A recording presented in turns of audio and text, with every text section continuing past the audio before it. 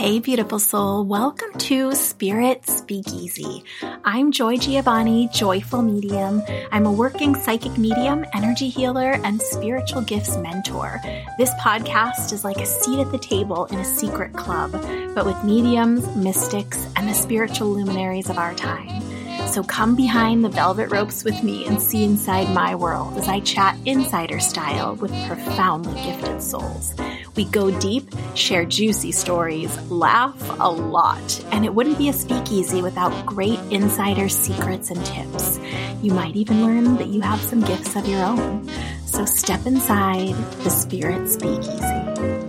Hey, beautiful soul. Welcome into the Spirit Speakeasy. Whether you are a returning friend of the podcast or listening for the first time, this conversation has so much. Today, we're going to be talking with Brenna Gebauer, who is a transformational coach and psychedelic guide, who also has a degree in psychology. Now, I don't believe in coincidences. Those of you that know me know this about me. And over the past, year or two, I've had so many clients asking me about the use of psychedelics in a therapeutic way, whether they're wanting to get in touch with their spiritual gifts or have a spiritual experience or move through their grieving process. I've just had so many people bring this up and ask me questions recently. And as it would happen, serendipitously, I just so happened to have a client that I've been working with, and they shared that they have been working with a facilitator to do psychedelic journeys in a therapeutic way. And of course, I had so many questions, and they graciously agreed to share her name and contact information and allow me to let Brenna know that we have this mutual client and would she be willing to chat with us? And I had so many questions. I really tried to ask all the questions about psychedelics, about what that journey is like, about how the facilitation works and what can happen and if it's scary and all the things. And Brenna graciously in this conversation shares about her own journey, shares lots of examples with us, and really answers my questions in such a profound and beautiful way. So with all of the information that's been coming our way lately through media, there are so many documentaries, lots of celebrities are sharing stories about journeys on different psychedelics. I really wanted to have someone trustworthy and experienced and who is in integrity and practicing in an ethical way. And Spirit brought her to us. So how amazing is this? So without further ado, let's just get right into this conversation with the incredible soul, Brenna Gebauer. Hey, beautiful souls. Welcome into Spirit Speakeasy. Grab your cup of something and get cozy. This is not a conversation to be missed. I'm just going to launch into the bio of the beautiful Brenna Gebauer. Brenna is a Southern California-based transformational coach and psychedelic guide with a degree in psychology. Prior to this, she spent decades building the ideal career based on society's standards. Does this sound familiar to any of you? It left those external boxes checked, but her soul was still feeling empty, and psychedelics found her when she needed them the most. It was through a 5-year personal journey, developing a relationship with multiple tools to become more aligned with herself, that she surrendered to the path unfolding for her. After a 10-day silent meditation retreat, she followed her inner wisdom to support making psychedelics available for more people to utilize for healing and growth.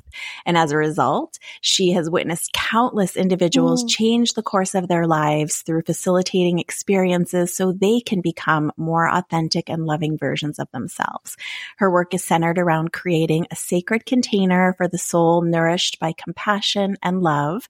Her focus is on tapping into inner wisdom and cultivating self-love as a means of supporting healing and creating deep connection.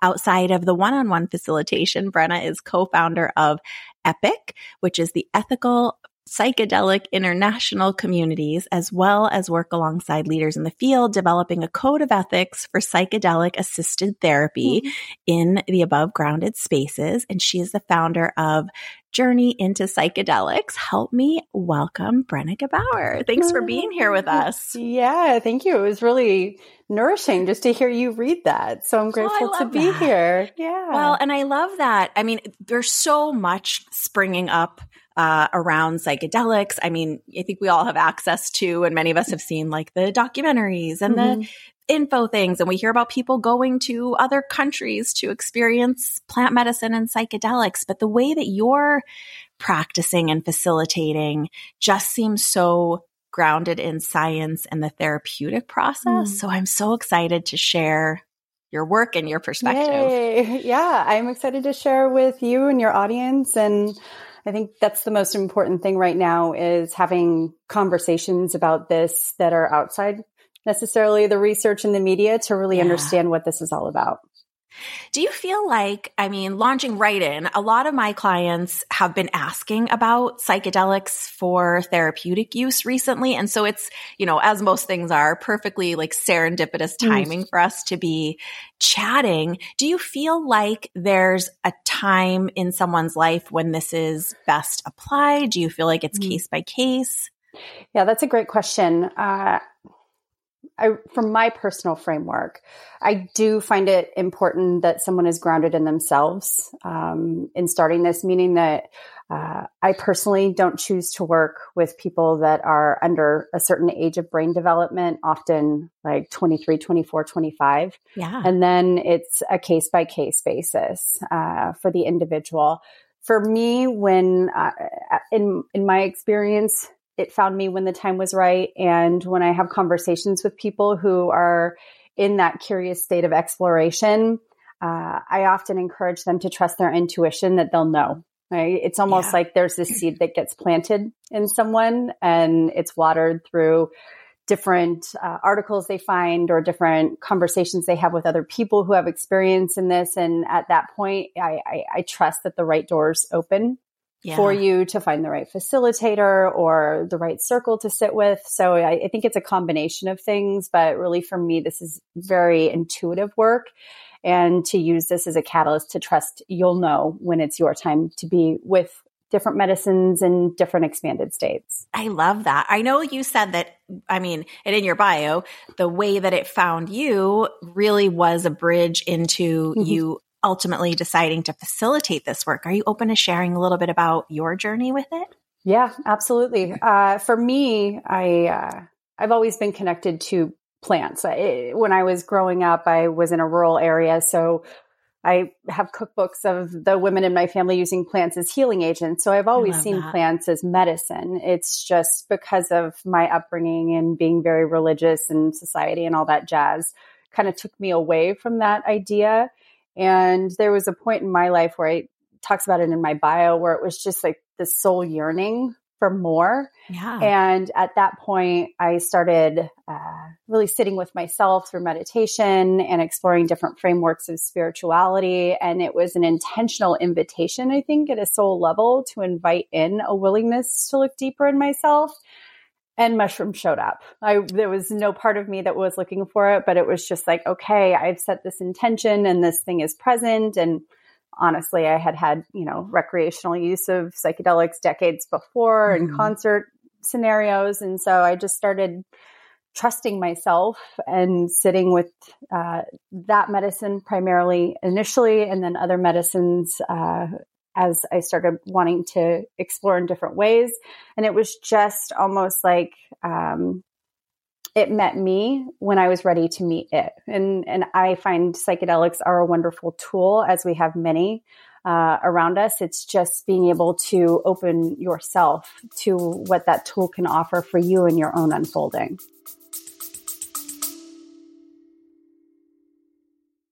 Hey, beautiful soul, I want to hear from you. Give me a call on my new Spirit Speakeasy hotline and tell me the story of your sign or communication that you received from your own loved one in the spirit world. And you might even be featured on an upcoming episode of Spirit Speakeasy. Call me now, area code 305-928-LOVE. That's 305-928-5683. 305-928-LOVE. I hope to hear from you soon. Well, I love that you bring up the distinction between recreational use and therapeutic use. Would you just, for people that are totally new to this, would you just kind of touch into like the difference in those? Yeah. And I love this question. And I do want to just start by saying, I believe that both are very powerful experiences, especially when you are in the right set and setting, which we can talk about if it feels right, and intention. So even if you break down the word recreation, it's recreation. Oh, wow. So one of the things about more therapeutic use and the way that I work is the container of which we're doing this work is often much more intimate. So how I look at psychedelics, there's the psychedelics that you use when you're using your five senses and going outward. And all of the senses that we have at our disposal are these wonderful gifts to be able to experience the world. It's very vibrant. It's very loud. There's a lot going on. And sometimes it keeps us from really looking inward. Yeah. And so the container of more therapeutic use is using these as a tool to go inside of yourself. So within that, you're often turning down the senses. So that's why when you will look at some of the publications, you'll see people in eye shades wearing headphones like the ones that you are having. And those are utilized to really diminish the senses and use these as a tool to access the things that you may not have access to just because of everything that's going on around you. So that's, I think, one of the biggest delineations between the therapeutic container. And there is also all of the intentions going into it. You know, if you're using it as a means of connecting with nature, that's one thing. But the way that I tend to focus on this is using it as a means to connect with yourself. And I think that can be so powerful if supported, you know, in the best way for the individual. Let's just, if you don't mind, let's just mention the psychedelics that you're talking about so people know exactly kind of the bucket of what are the options in there. Yeah. Okay. So I'm primarily going to be talking about MDMA and classic tryptamines, which are psilocybin and LSD. There are many other psychedelics that are out there and they're getting a lot of publications. Ayahuasca is one many people have probably heard of. DMT is another. I'm happy to, if it feels right, touch on them. But primarily what we're seeing right now in what's being legalized and what is most commonly used in therapeutic purposes, it's currently MDMA and psilocybin. Okay. And psilocybin is like the chemical that is in plant mushrooms, right? Yeah. So psilocybin is what is considered magic mushrooms. There's tons of mushrooms out there. We're seeing all the adaptogens, but psilocin is what breaks down inside psilocybin that creates the compound that is what makes the magic happen. So it's very scientific and technical, but psilocybin is what's considered to be magic mushrooms or what is used for psychedelic therapy. Well, and it is what I love about your work that you have this beautiful blend of, you know, wanting to be ethical and therapeutic and have the scientific understanding and the, you know, health-based, and then also using this intuitive, I love the way you say it, the container to help people move into self-love and self-understanding. Yeah. So it's an incredible balance. So if someone is like, okay, I'm interested in potentially looking into this as an option, will you just give me a little bit of a run through, like when a client comes to you, I mean, obviously you've said that it's not maybe for every client at every time. How do you know? It's a conversation and intuition. So when someone finds me, the first thing that happens is I like to jump on a call just so that we can get acquainted with each other, because one of the things I advocate for more than anything is finding the right fit.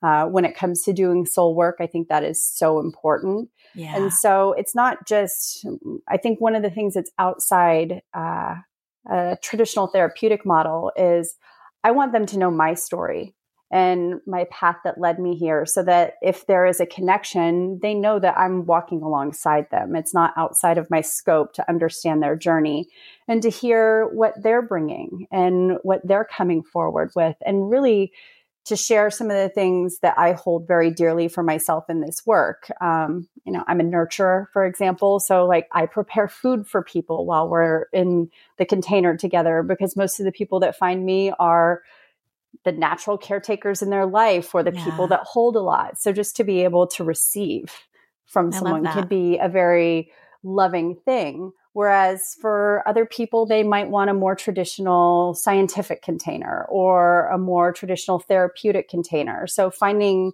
a facilitator or a guide that feels like it's matching what will create safety and security for you and trust, I think is foundational. So really having that conversation to see if there's the alignment there. There's other things that are really important, like, are you on specific medication? Do you have any diagnosis or family diagnosis of borderline personality disorders? Those are things that are really important to know moving into it, just because that kind of sets the framework of possibility, whether this is the right fit or the timeline. And that being said, if I'm not the right fit for somebody, I'll do everything I can to find the right fit, because I truly believe that we heal together. And if someone's committed to this and they just say, I want to do this, but maybe the way that you do this work doesn't feel aligned for me, then all I need to hear is, this is what would feel, more aligned for my journey. For example, whether it's working with someone that's in a male-bodied or identifies with a different orientation. So those things to me are part of what makes this space really beautiful. Is it really is a mycelial network of finding the ways that we can connect each other. Because to me, this is all about fostering more connection within ourselves and in the world around us. Well, that's such a great point that I maybe hadn't even considered, that based on someone's life and trauma and experiences, they might feel comfortable with one version of a facilitator versus another. I love that you call yourself a guide, because I think that's just, I do think there has to be, maybe it doesn't have to be, but it feels good that there would be this relationship with you and your, I don't know, do you call them a patient or client? I call them journeyers. Oh, your journeyers. I like that even more. Because there has to be a level of trust for them to let go fully, I would assume. Is that right? Oh yeah, 1,000%. And that's why my process leading up to this is, it's not what I would consider slow, but we're not jumping right into the medicine work, because if there is not trust, then it's really hard to, you'll hear words like surrender. Like, what does surrender even mean for some people? And I tend to find a lot of people want to hold on to control more than we like to admit, or that we are fully aware of. So to let go of control for a period of time, especially when we're talking about at the brain level, can be very foreign. So I think if you feel safe and you trust that you are with someone that is going to tend to and take care of whatever shows up for you, it enables that to be something that is more easily accessible. And that's a huge part of why building that cornerstone, that foundation prior to the medicine work, to me is, it's crucial, not just for the journey I'm working with, but for myself. To know that we are going to be in this very intimate place, and that there is a trust there that I'm going to be safe too. Yeah. Because at the end of the day, someone is going into a very expanded state. So mutual trust to me is what builds safety. Well, and I love the way that you said it too, because I think that can be a scary part, is like, okay, I don't know this person at all, and now I'm going to just go into this expanded state or altered state. And it just feels like a fast jump. So I love that you're sharing that, no, like, there's a process here, and there's, relationship building and exchange and lots of talking. It sounds like that happens to, before you're moving to that next phase of experience, right? Yeah. If we, after the initial phone call, decide that this feels good, this feels right, then we'll set a timeline for how it's going to unfold. And prior to the medicine work, there'll be a minimum of 3 times that we connect. One of which is what I call an intake, even though I prefer the term constellation of life. It's all the things that are woven to really bring us to this moment now, where you've decided this is someplace that you'd like to explore. And it's really to set the foundation of awareness of what can come up. But it's more than just, the trauma history or familial background. It's also lifestyle, because I believe that this is holistic work. There's a lot we can learn from, for example, gut health or sleep patterns that are often overlooked in our traditional medical model. So it's really weaving all of those things together and getting curious about how they tie into one another. And then from there, it's really having conversations leading up to set intentions to talk about the things that are arising. Because one of the most interesting things that I have learned in this process is that when someone makes the decision to do this, it is inevitable that the process of preparation, things are going to come to the surface that are truly unexpected. And it's almost like the subconscious has been given this invitation that there's a willingness to see it. And life just happens and unfolds in ways. I can't tell you how many different circumstances have arisen where something has been so surprising for someone that it would start showing itself in like the weeks before our journey. Wow. And it's wonderful to be able to say, okay, like this thing is happening right now, whether it's, you know, an ex that they haven't talked to in so long, reaching out to them. And they're like, I haven't talked to this person for 4 years. Why are they calling me right now? And then it's like, let's get curious. What emotions is this bringing up for you? There may be something that is unfinished with that relationship, and it's showing up for a reason. And looking at it from that perspective is often a very powerful lens for learning from it. And then the medicine is just this awesome springboard to be able to deepen whatever was showing up and why. I don't necessarily believe in coincidences, even though I think from sometimes the more scientific mind that can be frustrating for people. And I work with a lot of scientists, and it's fascinating when I'll say, I don't believe in coincidences, and they hesitate until they do this work. And they're just like, okay, that can't be a coincidence. It's too real for it to be anything other than that. So that to me it makes it very powerful, because it takes the medicine out of being the agent of transformation. And it really supports allowing the individual doing this work to understand that this is an empowerment tool for them to transform themselves.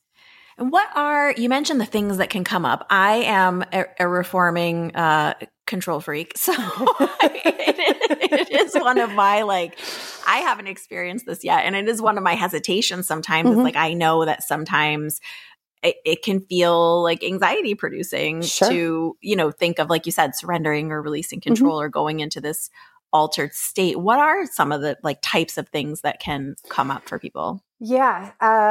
So it really varies from person to person. But one of the things that I tend to find is whatever the part of you that doesn't get as much attention, can often become the focus of the medicine bringing you into yourself. So I'll give you an example. Okay. Often the most talkative people that come to me in preparation are the most silent during their journey. It's almost like that verbal part of themselves goes offline. Or I've worked with many people who identify as super strong and just very capable and able-bodied, and they have that, strength is their armor. And I've seen people go into childlike states of being very weak and very timid, and they need that armor to almost tone down or give space for the other parts of oneself to emerge. And so for people, for example, who to control things, then sometimes there will need to be a little bit of strength from the medicine to get you to relinquish control in whatever way that may show up, just so that that part of yourself that is protecting you, and often these are protectors, right? Yeah. These are adaptations we have, so that you can be able to go into the more tender, delicate parts of yourself that have been hiding underneath it. Yeah. And that's really where the magic lies, because you never know what's going to be there. As much as I've seen so much during this work, even in myself, I have stopped trying to predict what's going to show up, whether it's past life regression, or whether it's facing your deepest fear, or understanding that. An example for me is I was always told I had asthma, and I did have breathing challenges. And in one of my journeys, I came to this awareness that, being an athlete and my dad being my coach, I developed something that resembled asthma as a coping technique, so that he wouldn't push me to go farther than my body wanted to go. Wow. So it was my body just protecting itself in a way that would be responded to by the outside world. couldn't have seen that coming. Never would have really thought profound. it. So, and then as a result of that, did something shift in the way that asthma-like condition manifests in you? It had been something that had subdued after I stopped being around, for example, competitive athletics. Yeah. And I would still identify as someone who had asthma. Like if a doctor asked me about my medical history, and now it's not a problem. It's never been an issue since. And it really was, it was just one of those aha moments where I was like, oh, it makes so much sense. Yeah. But I had just developed this idea of who I was based on these circumstances. And now I see it through a very different lens.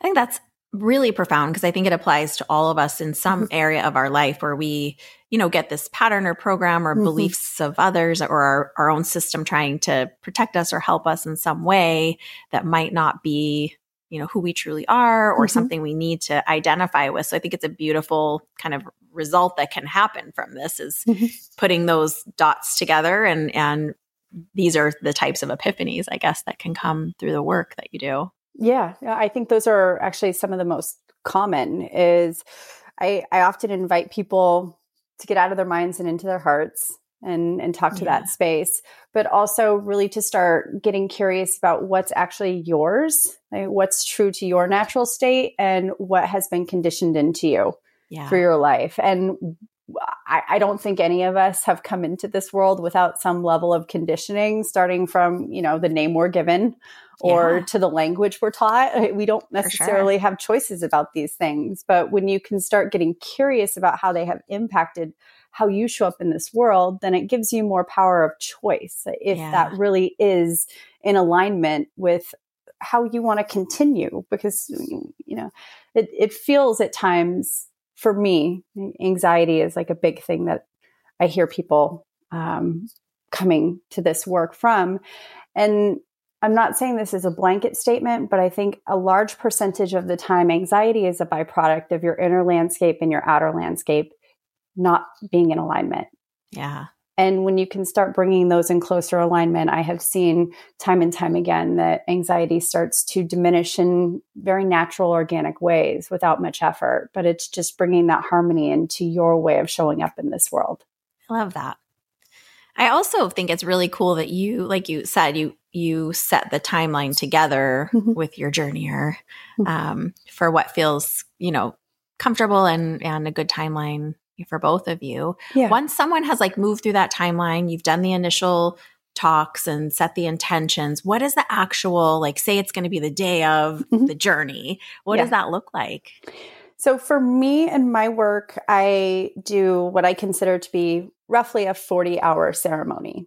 And that is different than a lot of different guides. Yeah. But I really want to support people looking at this as a life event, not just a therapy appointment for one, and also unplugging from the outside world. It's probably a byproduct of my own nature, but it's like when you go on vacation, it takes a little bit of time to settle into being on vacation. Yeah, makes sense. And so we spend the first evening together. We connect, and oftentimes we haven't met in person. We've just been on Zoom calls, and I'm sure you feel the same way. When you're in someone's physical energy, it can be very different. Yeah. And so settling in energetically, cleansing the energy of the space. I'll cook a meal to nourish them through the next day. And then we'll start going over their intentions and really looking at what is present today, and weaving how to bring those into the medicine work. And after that, we're going to have a deep discussion about what can show up, and tools and resources to be able to utilize during the journey itself. And this is really for the mind, because after this conversation, the goal is to answer all the questions that the mind probably has and a whole lot more that it didn't know it needed to ask, so that it can go on vacation, because there's literally an invitation for the brain to take a day off, knowing that it's going to be able to come back, and we can even decide where it's going to go, or it can have a choice, so that the next day can really be about embodiment and being in the soul and being in the heart space.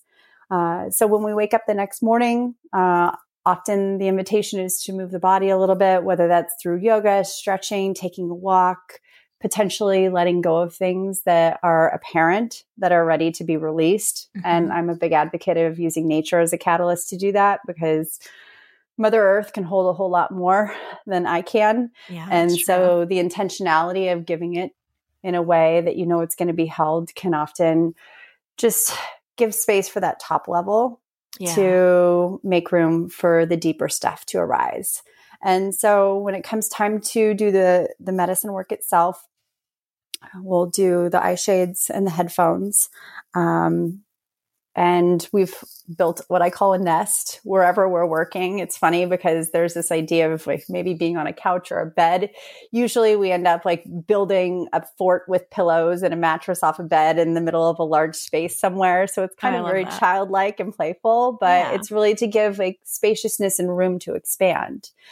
And after the medicine has been consumed, it's like whatever's going to show up is going to show up, and we're there for it. You know, I'm there to hold, but I'm also, I trust the medicine and the inner intelligence of the individual I'm working with. So often I'll do my best to hold at a minimal, and not try and get in and force things or pretend I know what's more going on in this scenario than another person. And this is all discussed the evening before. And usually the journeys are between 4 and 6 hours. So there are chapters that often show up throughout. And at the end of it, it's about grounding and coming back into presence, eating some really like yummy, nourishing food just to get back into this being, and then tending to whatever shows up. And that's different for everybody. Yeah, some people are very animated and lively and want to turn on music and dance. Some people want to go out and be in nature. Some just want to be with their journal and quiet. So honoring what that feels like. And typically it's an early night to go to bed and just be able to rest into things. But what is talked about prior is that we don't need to figure anything out afterwards. It's just being with it, because when the brain comes back on, there can be that like, wow, what just happened? How do I put the pieces back together? And so that's why the next morning is dedicated specifically to integration, because the preparation, the journey, and the integration to me are all very important chapters to be honored independently and not get ahead of oneself. So the next morning, the integration is really taking the experience that the individual had and then the experience I had, because I'll be taking notes, somatic, energetic, verbal for the individual throughout, and then we'll weave it together.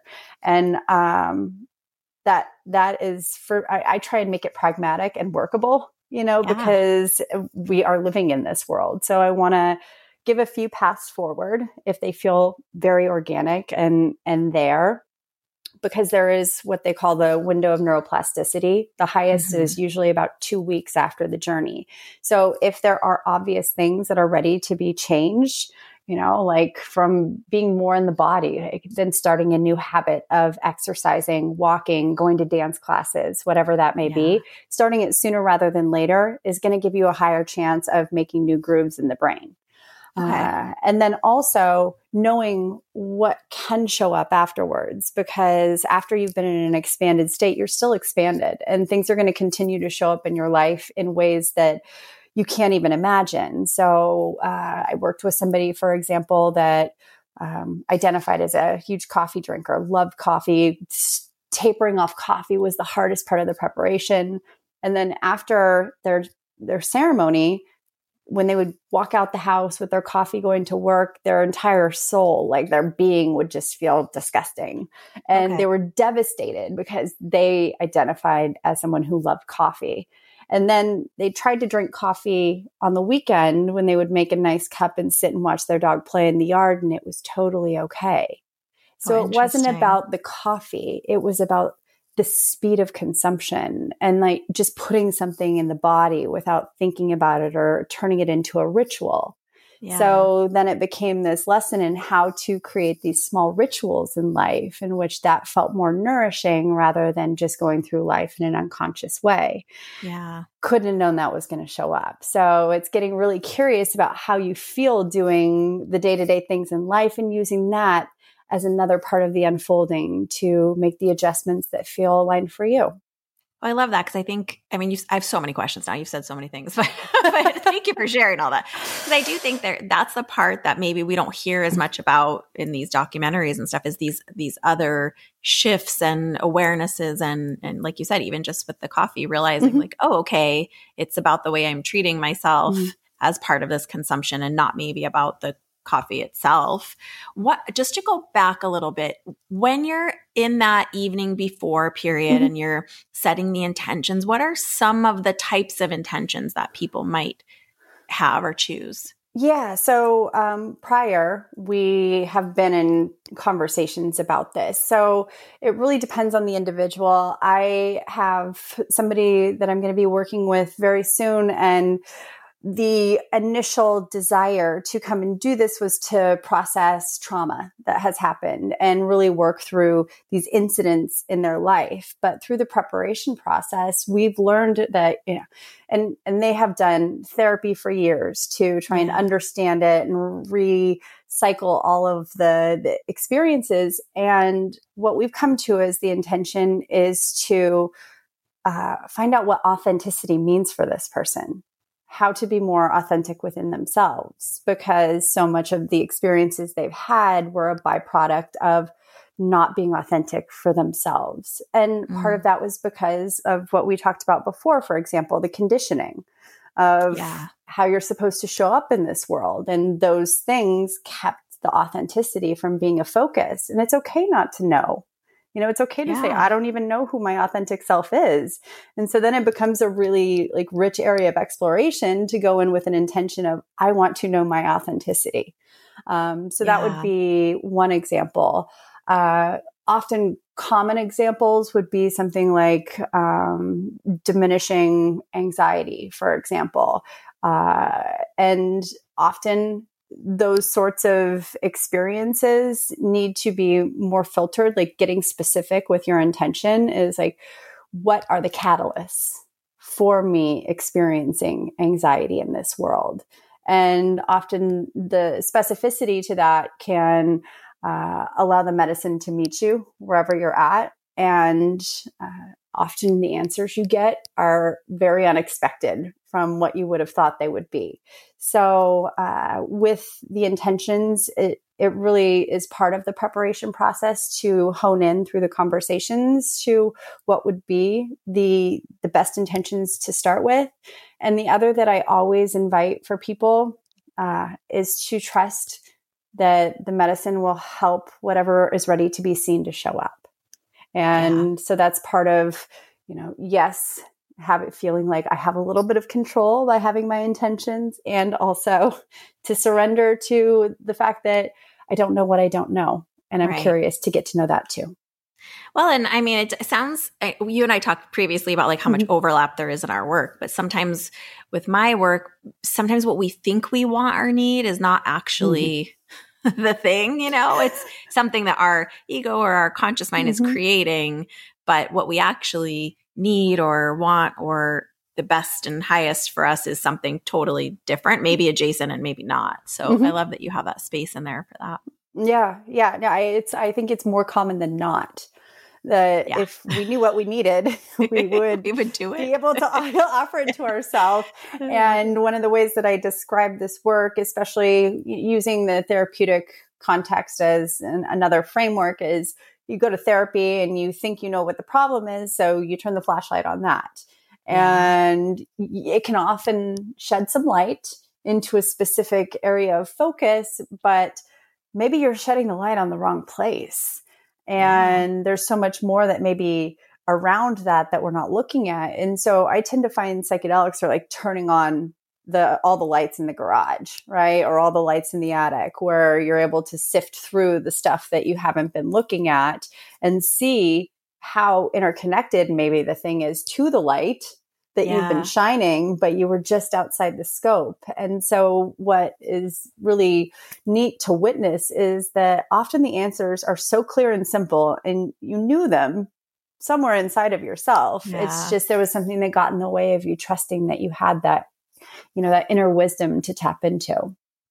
Makes so much sense. I feel like one of the questions I need to ask you, just because I think this is a thing a lot of people are curious about, is when they're in the process of like, they've taken the medicine and then they're, their body's processing the medicine and they're going to enter into the journey part of it, like the actual experience when they're on the psychedelics. I don't know the best way to say it, but you know what I mean? Yeah. What are some of the ways, like what are some of the things that can happen in there? What are some of the ways that looks for different people? Great question. I guess maybe I'll try and bucket this. Okay. So there are the still people who are just almost in a cocoon with themselves, and they will be there for as long as they need to. I've had people just be in their own inner landscape for 6 to 8 hours.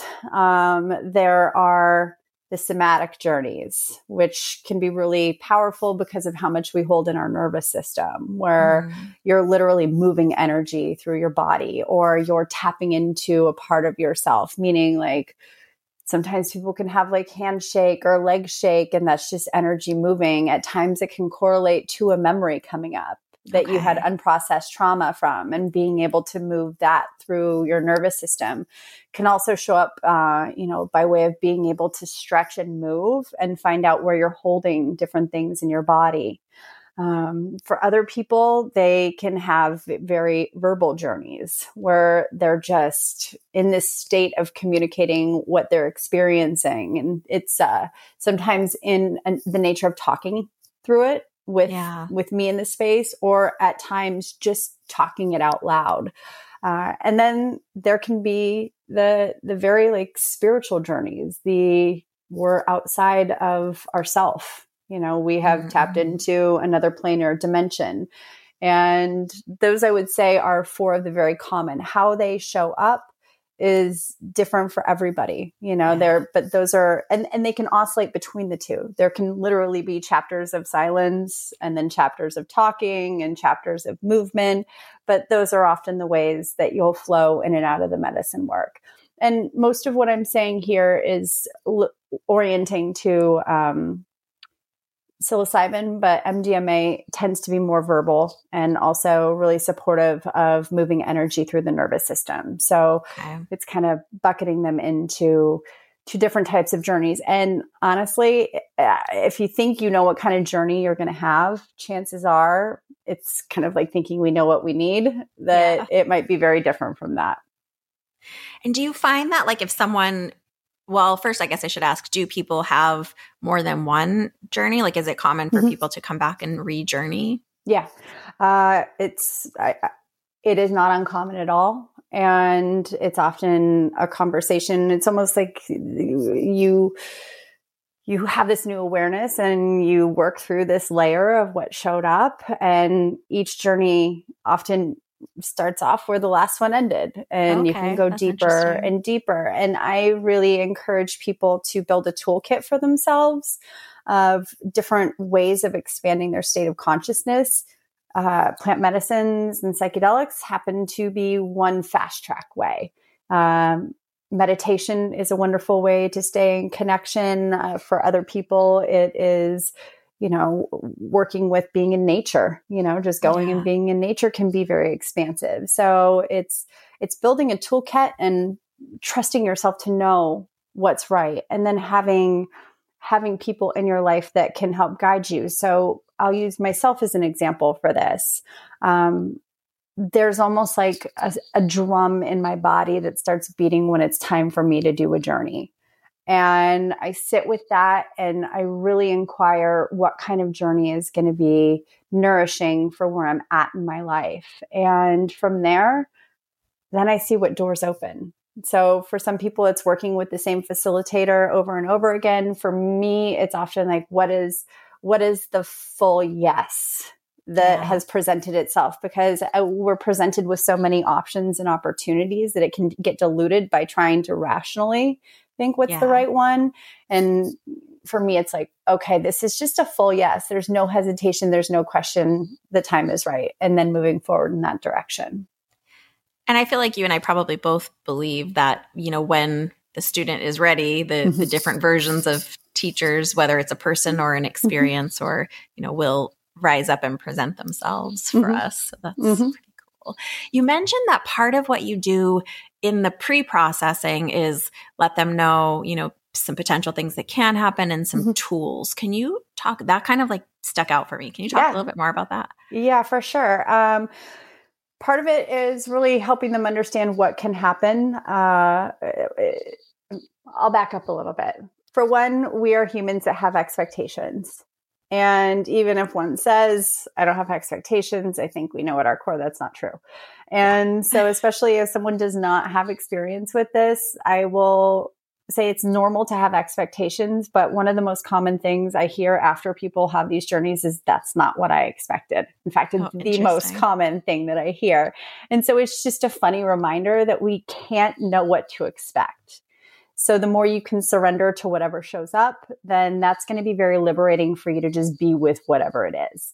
And then the next tool that I encourage people to really use as an ally is curiosity. That's one of the most wonderful things you can bring into these journeys, no matter what shows up. Just get curious about it and get curious about why it's showing up and what you can learn from it. And I think that's applicable in life in general, but in particular in this sort of work, because things can show up that can sometimes be out of left field for what you thought might show up. And there's a lesson there, maybe a lesson for how it has impacted who you are today. And just really approaching whatever it may be with that state of curiosity and openness to receive.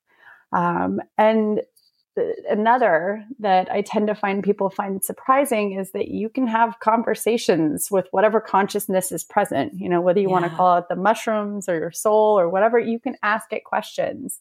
And you might not get the answer in the form that you want, but it can be really amusing to have this experience where you ask a question, you receive an answer. And so an example would be one of the most famous researchers, Roland Griffith, who has pioneered a lot of what you're seeing now in research studies, was recently diagnosed with stage 4 cancer. Okay. And he had never previously talked about doing any psychedelics. And because he's now in a terminal state, he has been open talking about his own personal use. And he mentioned in particular one journey that he went into, because we're now using this for terminal diagnosis and palliative care as an area of study, is he went in and he asked, is this how I'm going to die? Oh, wow. And he got an answer that allowed him to live his life in a more peaceful way. And so it's questions like that you can have as maybe a specific intention for certain journeys. You're not always guaranteed to get the answer that you think you're going to get, but you can ask. So that, I think, is another thing that is a wonderful tool to know you can take into this. Yeah, I think that's an amazing tool. I wouldn't have considered that. I have to ask, I feel like this is maybe a juvenile question, but is it ever scary in there? Yes. I would be absolutely lying if I said that it isn't at times terrifying. Yeah. But there is often the most rich experience at the end of quote unquote difficult journeys for people, because they are working through some of the things that have held them back in life in ways that they weren't even aware were working. So an example would be, I recently worked with somebody and they literally spent their entire journey with their fear, The entire journey was about facing their fear. And what was interesting is that was one of their intentions. It was specific, and they couldn't have realized that they were going to go into 6 hours of sitting with fear. Yeah. But they got an opportunity to see how fear was showing up in their relationships, in their creativity, and their desire to move forward in different business ventures. And so now fear, and they literally were able to feel how fear was wrapped around their entire nervous system. Wow. And start to unwind that experience for themselves. So yeah, not only can it be scary, it can be sitting with challenging emotions and that's often what we're here to do. Yeah. I mean, that's a good point. On the other side of it, with that example that you just gave with the fear, is it something where now this person is more conscious as they move through their life and can, I don't know, make friends with their fear and see it as a support or a inhibitor or whatever it might be in that case? Yeah, I know for them, it's really become a place where they can see when it starts showing up in life more clearly and understand that it is a function of things that they have experienced at different times. The fear is not present day. The fear is a mechanism of often things that happened in their childhood that show up in certain situations, and they go into a fear response, which for them is avoidance. Mm-hmm. And so to be able to understand that this avoidant personality is showing up as a byproduct of fear that is from a younger time, they can now face it and see it as a learning tool. Like, how do I want to show up as myself now? And it's also given them tremendous liberation to start building a toolkit of things that help them to navigate their nervous system. Like, they are now a student of their nervous system. And so as much as it was something that was terrifying, and this would be an example of someone that has done several journeys, and like where they've gone from their first to where they've gone from their third, and how they navigate in the life, they would never have thought when they first started this that this is where they would be, or this is what they would be doing. But it was because all of these portals within themselves have opened up. So it's not that fear goes away. It's not that anxiety goes away. That's something I think I really want to make clear for people coming into this, is like, I have seen so many people say, if you can just make my depression go away, I would cut off a finger if I never felt depression again. And that's not realistic, because these are all parts of ourselves. So how can we orient to being a more whole version instead of having these parts that are not being shunned often? Like, you're bad. I don't want to feel you. And then really welcoming them in such a way where they don't need to lash out and be seen. And then form a new relationship with it where it's not as scary. You know, how do you befriend fear so that it can be an ally instead of an adversary? And the container of these spaces is a place that is often very supportive to create that new relationship. I love that. I mean, I feel like there's so much in what you said. If someone is, I know that you support them and keep an eye on them and facilitate and are taking copious notes.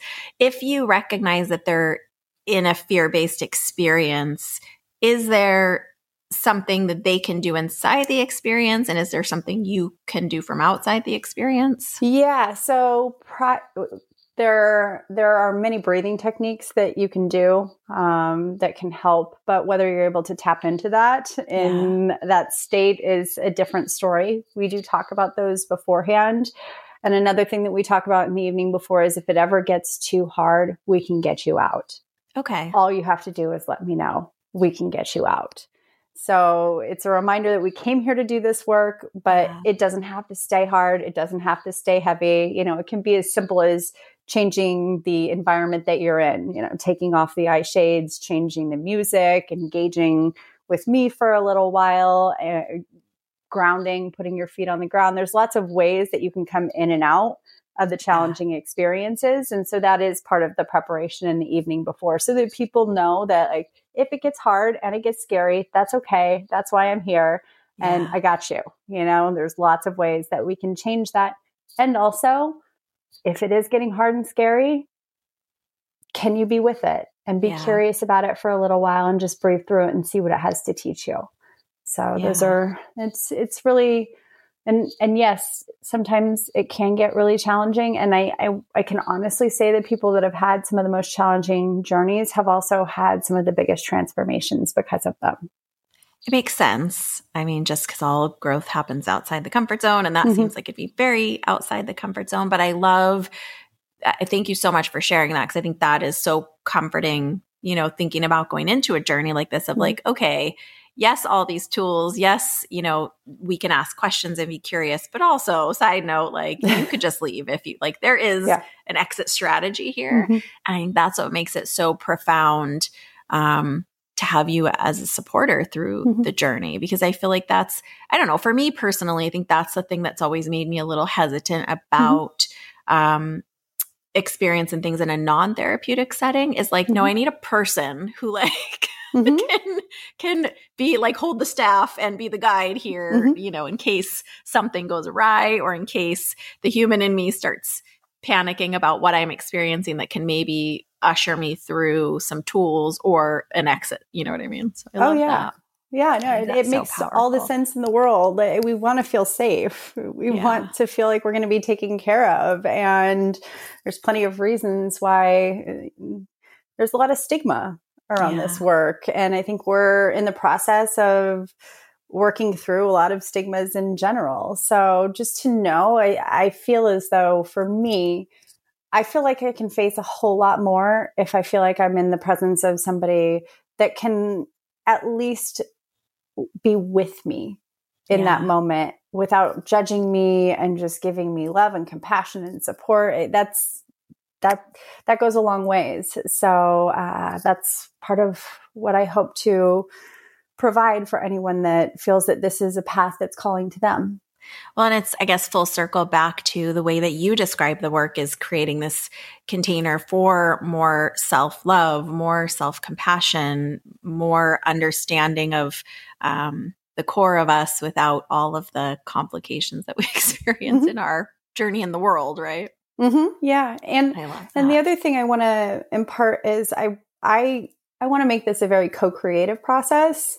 Yeah. And that's part of what makes it liberating, you know, is to really encourage someone to tap into what's going to be supportive for them throughout this and use that as part of the empowerment of it. And it's not, I want to create with what I know and I want to co-create with someone based on what they know about themselves. And that to me makes it really interesting to participate in.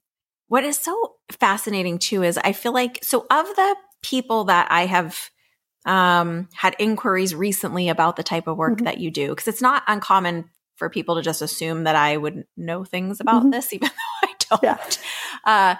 I feel like the two, I don't know, buckets that are rising up as like primary are people either wanting to have the spiritual experience, you know, chapter that you described, or people who are in grief wanting some, I don't even know if it's comfort or clarity or understanding or healing or a little bit of all of that.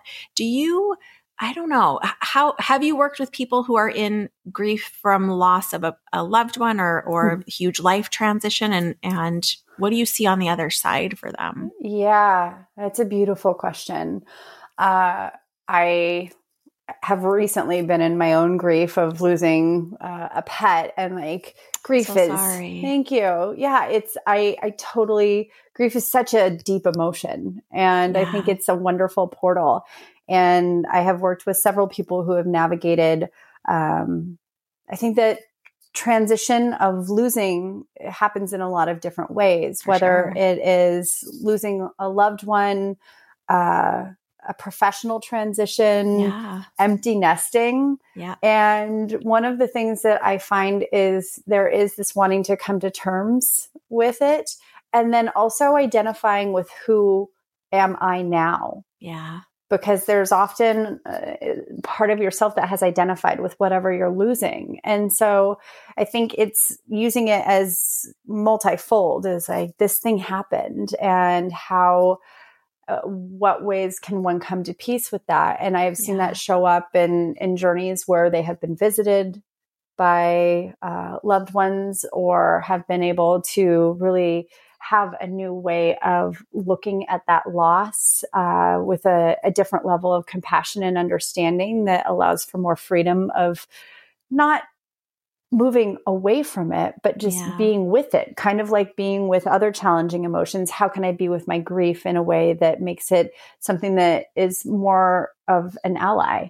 And so there is that piece. And then often when that relationship is there, where you can be with the grief in a different way, then it also opens up the exploring what the next chapter is like without that part of your life that is in the same physical presence as it was before. And so I think those two work hand in hand in this work is really processing that emotion in a way that is supportive and also using it as a portal to moving through life in a new way.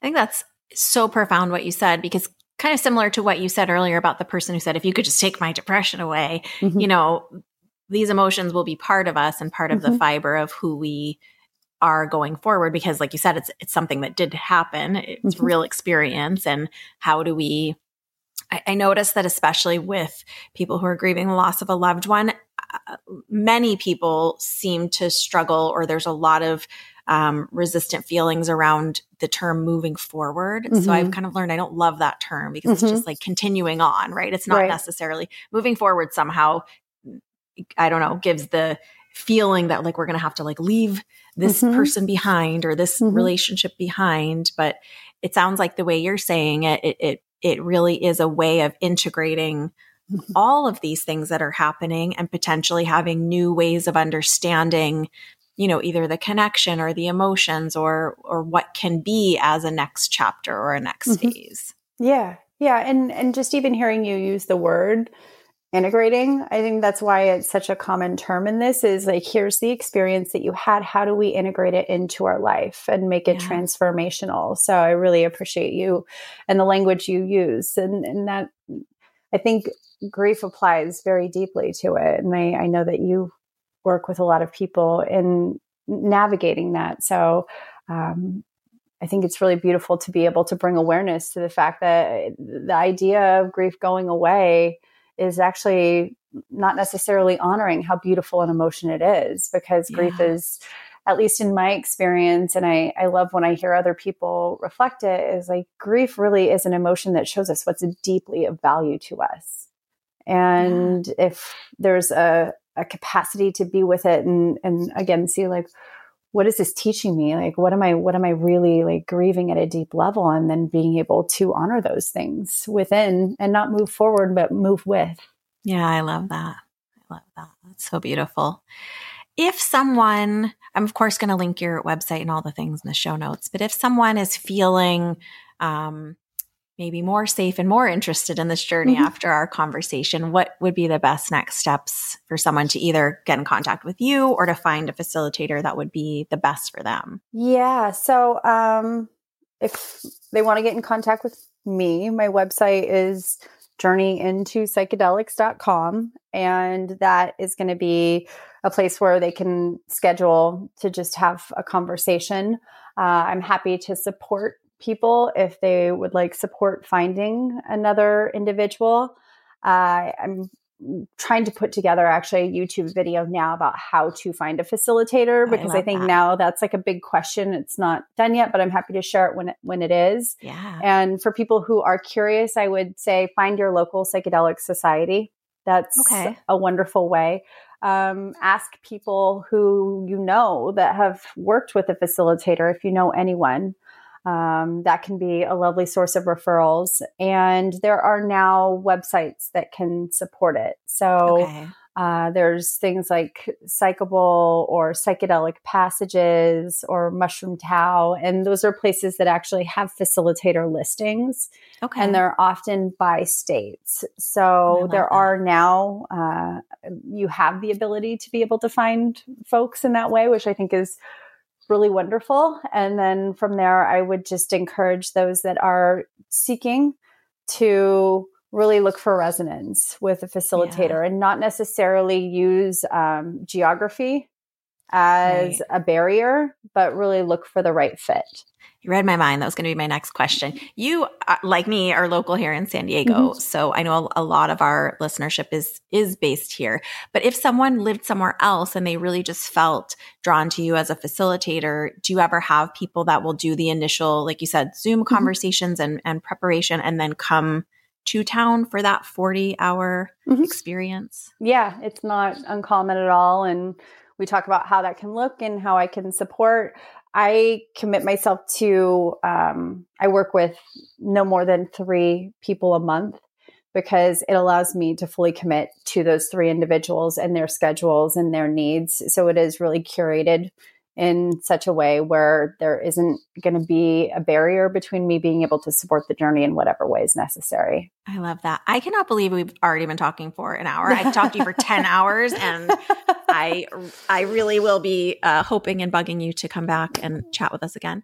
Yeah. I want to transition now into the spirit speed round, which I feel like I just have so many more questions and want to know so much more about this. But I do think it's maybe one of those things that also needs to be experienced to like make the answers make sense. Kind of like mediumship, where I tell people like, I can explain it to you, but until you've had an experience, it's, you know, similar to what you said, it's probably different than what you might think it's going to be based on what you've seen in movies. Totally. Yeah. It's what makes it magical. And the word that's often used is ineffable.